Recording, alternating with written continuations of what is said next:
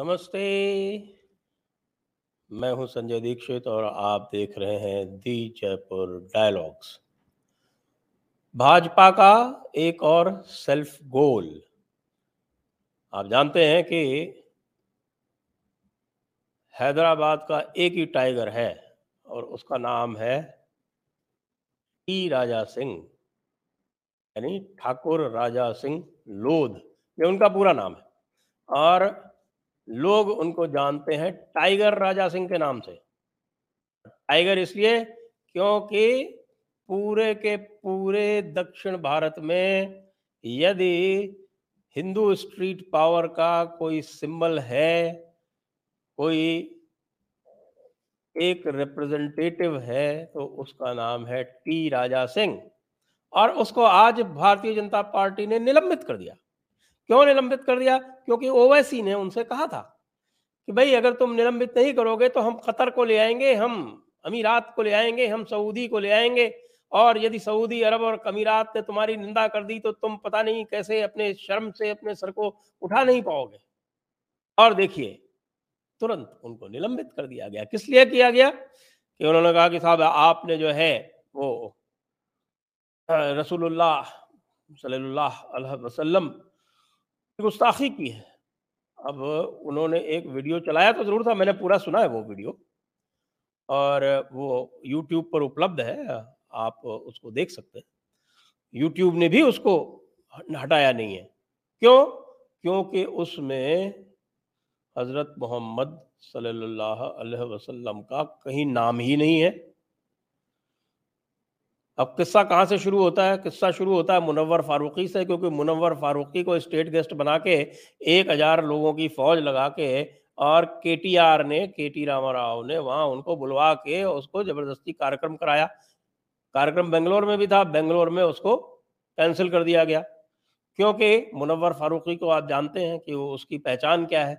उसने भगवान राम को गाली दी, उसने माता सीता को गाली दी, उसने गोधरा के जो हमारे बलिदानी थे, जिनको जिंदा जलाया गया था, उनका अपमान किया, तिरस्कार किया, उनके ऊपर व्यंग किया। ऐसे व्यक्ति को हैदराबाद में बुलाकर बिल्कुल वीआईपी ट्रीटमेंट देते हुए 1000 पुलिस लगाकर और उसका कॉमेडी शो कराया जाता है, जिसका टी राजा सिंह ने पहले ही विरोध किया। विरोध करके वहां पर जहां कार्यक्रम हो रहा था वहां जाकर विरोध किया, उनको गिरफ्तार कर लिया गया, गिरफ्तार करके नजरबंद कर दिया गया। टी राजा सिंह को सब जानते हैं। गोशा महल सीट जो है वो टी राजा सिंह की अकेली सीट थी 2018 में, जो ये महान भारतीय जनता पार्टी तेलंगाना में जीती थी, अकेली सीट। उसके पहले 2013 में इनके 5 एमएलए हुआ करते थे, बाकी चारों हार गए थे। यहाँ की जो वर्तमान में हमारे राज्य मंत्री हैं, गृह राज्य मंत्री थे, अब राज्य मंत्री हैं संस्कृति के, यानी कि किशन रेड्डी जी, वे भी हार गए अपनी सीट। अकेले गोशा महल से टी राजा सिंह ने तेलंगाना में भारतीय जनता पार्टी का झंडा ऊंचा रखा था, नहीं तो ये जीरो हो जाते। और ऐसे व्यक्ति को एक ऐसे वीडियो पर जिसमें वो किसी का नाम नहीं ले रहे, वो कह रहे हैं मुनव्वर फारूकी के बॉस की बात कर रहे हैं। अब आजकल तो हालात ये हो गया है कि कोई नुपुर शर्मा का सपोर्ट भी कर दे तो वो भी गुस्ताखी की श्रेणी में आ जाती है। और भारतीय जनता पार्टी ने आज तक ये आधिकारिक रूप से ये नहीं पूछा कि आखिरकार गुस्ताखी है क्या। अभी कल एक कोर्ट ने ये कहा कि मुस्लिम लॉ के अनुसार प्यूबर्टी के बाद में मुस्लिम लड़की की शादी की जा सकती है। बड़ी बड़ी बातें हो रही हैं पॉपुलेशन लॉ की, लेकिन आज तक ये जो एक मुस्लिम महिला के लिए एक कलंक की तरह एक शरीयत में कानून चला आ रहा है, उसको टच करने की हिम्मत नहीं हो रही। और टी राजा सिंह सस्पेंड हो रहे हैं। अब बताइए, आप पूरा वो वीडियो देख लीजिए, उसमें वो जो भी कह रहे हैं उसमें उन्होंने किसी का नाम नहीं लिया। तो ये बताइए कानून जो है वो क्या कहता है कि अगर किसी का नाम ना लिया जाए और फिर दूसरे लोग उसको रिलेट कर दे किसी के नाम से, तो गुस्ताखी कौन कर रहा है? गुस्ताखी जो है वो टी राजा सिंह कर रहे हैं, या गुस्ताखी वे लोग कर रहे हैं जो बिना नाम के वीडियो में किसी का नाम घुसेड़ के और ये कह रहे हैं कि साहब इसकी गुस्ताखी हुई। वही हजरत मोहम्मद सल्लल्लाहु अलैहि वसल्लम के बारे में सब जानते हैं, और बड़ी बड़ी वीडियो निकाल के देख लीजिए, न केवल भारत में अपितु सब जगह। और अभी तो कोर्ट ने शरीयत लॉ कह दिया कि भाई प्यूबर्टी के तुरंत बाद शादी हो सकती है। प्यूबर्टी कभी भी हो जाए, 9 साल, 10 साल, 11 साल, उसके बाद शादी हो सकती है। ये कोर्ट का जजमेंट है। आज आप देख लीजिए उठा के, आज के ही पेपर्स में कोटेड है। ये शरीयत लॉ है। शरीयत लॉ कहाँ से आया? शरीयत लॉ सुन्नत से आया। सुन्नत कहाँ से आई? सुन्नत हदीसों से आई। हदीसों में क्या लिखा है आपको 1000 बार बता चुके। चाहे सही बुखारी हो, चाहे सही मुस्लिम हो, चाहे इब्न माजा हो, चाहे अबी दाऊद हो, चाहे नसई हो, सब में ये लिखा हुआ है। और हजरत आयशा के संदर्भ से लिखा हुआ है। खैर, ना तो उन्होंने नाम लिया प्रॉफिट ईबीयूएच का, और ना उन्होंने नाम लिया हजरत आयशा। जब किसी का नाम ही नहीं लिया तो अपराध कैसे हो गया? आजकल जो है वो तसव्वुर से ही जुर्म हो जाया करते हैं। और वैसे तो काफिर तो वैसे ही मुजरिम है। अगर हम जाके कुरान में देखें तो काफिर तो ऑटोमेटिक मुजरिम माना जाता है।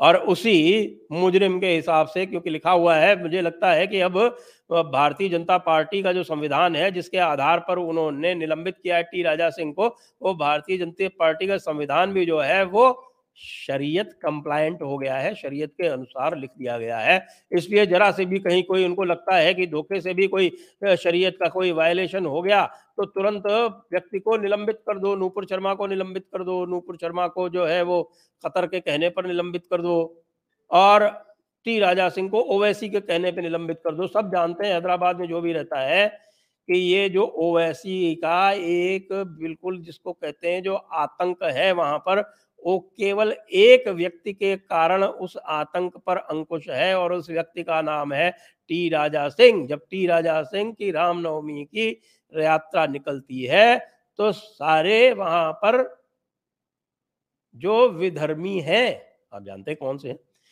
वे सब अपनी दुकानें बंद कर लेते हैं किसी की। और एक तरह से उनको सबको पुलिस जो है वो किनारे कर देती कि सब यहां से रवाना हो, टी राजा सिंह की यात्रा निकल रही है। टी राजा सिंह को गोशा महल सीट जीतने के लिए बीजेपी के टिकट की आवश्यकता वैसे है नहीं, ये बता दें आपको।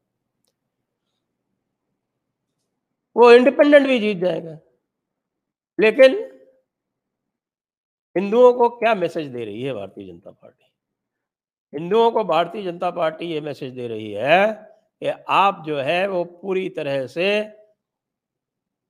उर्दू वुड के हिसाब से चलो, शरीयत के हिसाब से चलो।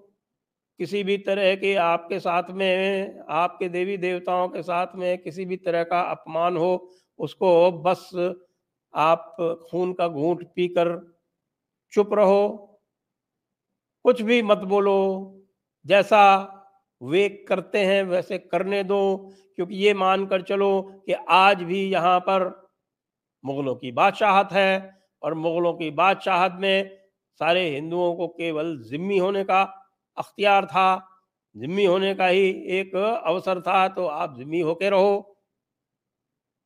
यही बता रहे हैं ना भारतीय जनता पार्टी का शीर्ष नेतृत्व, यही तो संदेश दे रहा है ना।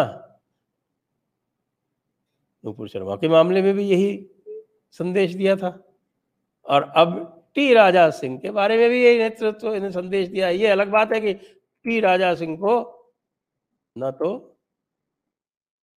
सेंटर की आवश्यकता है न स्टेट की आवश्यकता है। उनका स्वयं का बाहुबल जो है वो पर्याप्त है।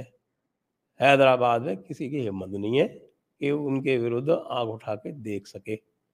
ओवैसी ने भी जो आज स्टेटमेंट दिया, बहुत संभल संभल के दिया। तो सबको पता है कि टी राजा सिंह क्या चीज है। बीजेपी को भी पता है टी राजा सिंह क्या चीज है। चुनाव लड़ने जा रहे हैं, उपचुनाव लड़ने जा रहे हैं नालगोंडा जिले में, और उपचुनाव के पहले ये कार्यक्रम किया है। और मैंने अभी 2-4 दिन पहले एक सर्वे किया था, उसमें तेलंगाना में बीजेपी को 6 सीटें दी थी, और वो 6 सीटें पिछली बार भी जब जीते थे, अभी भी जीते थे। तो उन 6 सीटों को जीतने का मुख्य कारण एक तो है कि एक हिंदूवाद, राष्ट्रवाद, और थोड़ा बहुत असंतोष जो है वो के चंद्रशेखर राव के प्रति, टीआरएस के प्रति। अब ये हिंदूवाद और राष्ट्रवाद तो इन्होंने घोल के और उसको वहां मूसी नदी जो है हैदराबाद की, उसमें बहा दिया। अब ये किस मुंह से हिंदूवाद और राष्ट्रवाद के नाम पर तेलंगाना में वोट मांगेंगे? क्योंकि हिंदूवाद और राष्ट्रवाद का जो सबसे बड़ा प्रतीक है तेलंगाना में, उसका नाम है टी राजा सिंह। उसको तो आपने निलंबित कह दिया क्योंकि ओवैसी ने उसकी डिमांड कर ली। ओवैसी की जो डिमांड होती है वो तो मानने में बहुत तत्परता करती है भारतीय जनता पार्टी, क्योंकि मुझे लगता है कि ओवैसी से हो सकता है कोई पीएफआई के विरुद्ध तो नहीं होता। पीएफआई के विरुद्ध आज तक कार्रवाई नहीं हुई। टी राजा सिंह के विरुद्ध हो गई, नूपुर शर्मा के विरुद्ध हो गई। पीएफआई के विरुद्ध आज तक कार्रवाई नहीं की, जबकि पीएफआई के इतने सारे प्रमाण मिल गए कि कितने हिंदुओं का उन्होंने कत्ल किया। भारत की संप्रभुता को किस प्रकार से वो 2047 तक समाप्त करने का प्रयास कर रहे हैं, किस तरह से उनके दूसरे जो बाहर के टेररिस्ट ऑर्गेनाइजेशन अल कायदा इत्यादि हैं उनके साथ में किस प्रकार से संबंध है। 2017 में डीजीपी केरला ने ये प्रेजेंटेशन किया था, जो डीजीपी कॉन्फ्रेंस होती है उसमें, जिसमें कि प्रधानमंत्री, गृह मंत्री और हमारी जितनी भी इंटेलिजेंस एजेंसीज हैं उनके सारे प्रमुख वहां पर उपस्थित रहते हैं। वहां पर प्रेजेंटेशन हुआ था। वहां पर 5 वर्ष पूर्व पीएफआई को बैन करने की डिमांड केरल से आई थी। केरल में उस समय भी लेफ्टिस्ट गवर्नमेंट थी, वहां से आई थी, वहां के डीजीपी ने की थी। नहीं किया, टी राजा सिंह को कर दिया, क्योंकि टी राजा सिंह को आपको लगता है कि वो तो निरर्थक है, जबकि जैसा मैं अभी बता चुका हूं आपको कि पूरी विधानसभा में टी राजा सिंह ही बीजेपी था कुछ दिनों तक, जब तक कि अभी एक दूसरे उपचुनाव में और कोई वो ईटल जीत के नहीं आ गए तब तक। यानी उस विधानसभा में जिसमें बीजेपी की परिभाषा केवल टी राजा सिंह थी, जिसकी पहचान टी राजा सिंह थी, उसको ये निलंबित करने का एक अहमकाना काम कर सकते हैं। आप सोच लीजिए कि किस प्रकार से ये हिंदूवाद और राष्ट्रवाद के नाम पर वोट मांग सकेंगे पब्लिक से।